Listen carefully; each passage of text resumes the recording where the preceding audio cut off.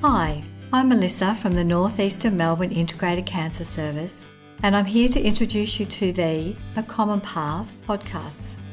We've created this podcast to support people who have completed their cancer treatment and those who are receiving ongoing maintenance treatment.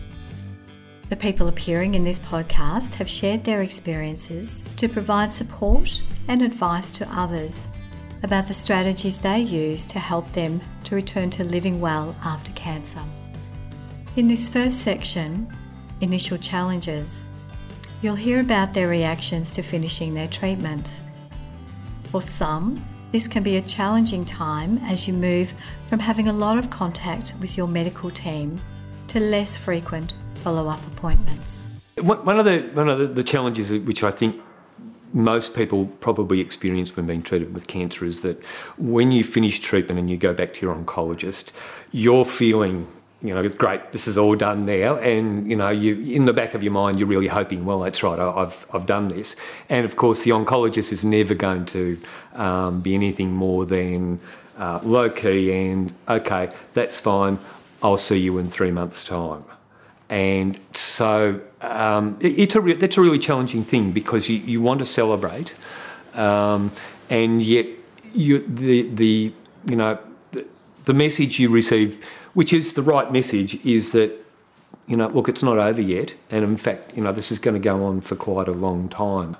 At the completion of my treatment, it was actually really strange. I felt really isolated because going from sort of a process of being cared and looked after and sort of feel like you're not important but people are fussing over you, to all of a sudden having nothing was really difficult to adjust to.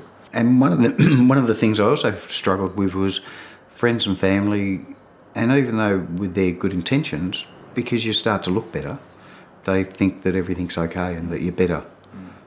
So even though you may look okay on the outside, on the inside you've still got an enormous amount of work to sort of come up to speed, and that changes with everybody. Everybody's story is different, and everybody, I suppose, takes different times to sort of get normal.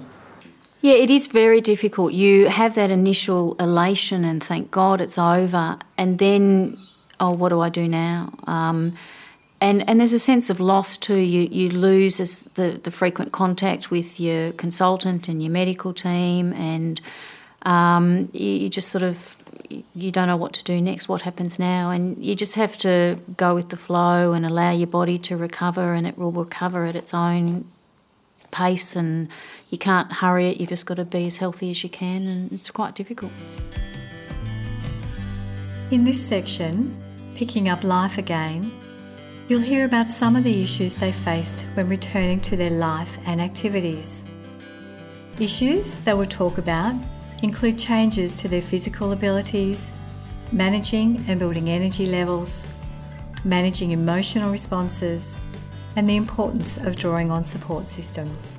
So I sat at home probably for another couple of weeks, exercise of about a 300-yard walk a day, which is quite a long way at that time, and just slowly built myself up. Just spent every day just going out to do a little bit more, them couple extra steps every day just to build myself up.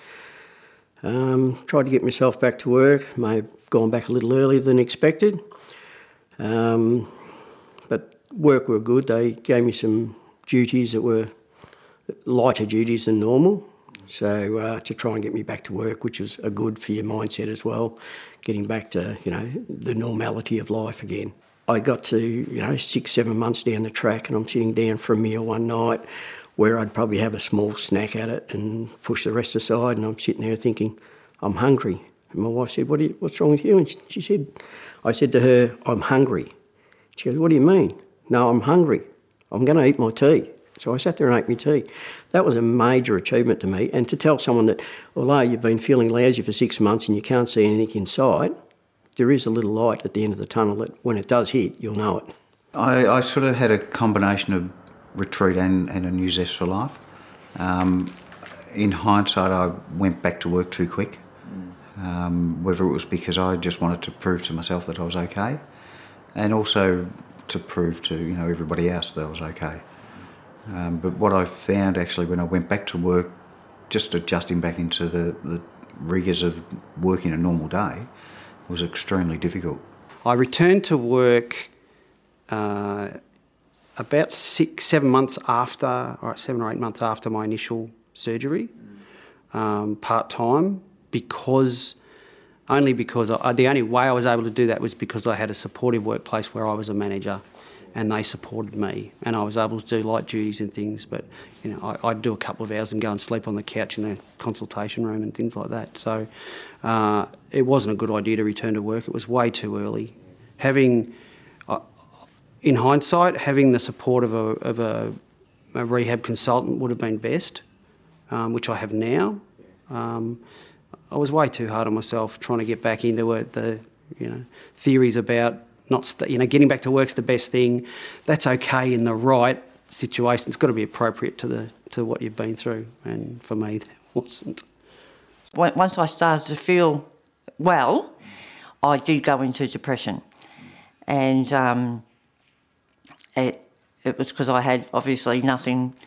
I couldn't focus on getting better anymore because I was getting better, and depression set in, and I had to see a counsellor, which I'm still seeing a counsellor. I still continue to see the team of doctors and specialists as well, and they keep encouraging me to keep going, and things will improve. And obviously support from family and friends too is very important, and to keep busy. In terms of intimate relation and sexual dysfunction, that really gets pushed back at the time you're diagnosed, because your first reaction is you think you're going to die. But as you get through your surgery and as you get through your incontinence factor and everything settles down, the loss of intimate relationship impacts upon I think any couple, impacted upon us, and it still impacts a degree upon our relationship. In this section, What Helped, they talk about some of the things that helped to build their physical strength and ability, build their mental resilience, and also to return to family, work and social commitments. There's got to be some reason for you to get out of bed, have a shower and a shave and then go and do something. And I make sure I do that every day. That's so important. And getting back to physical exercise, I think it's absolutely vital that you develop a physical exercise plan which is gradually increasing and more demanding on you in accordance with whatever your GP or your other advisors say. And I think if you can get that together, then that's important. I think there's been a number of factors that have helped me. I think first my belief in myself, exercise, doing as much exercise as I can, getting myself as fit as I can, eating well. I'm no longer in the workplace, so I don't have a job which was a little bit stressful, and that's out of my life now. So I have time now to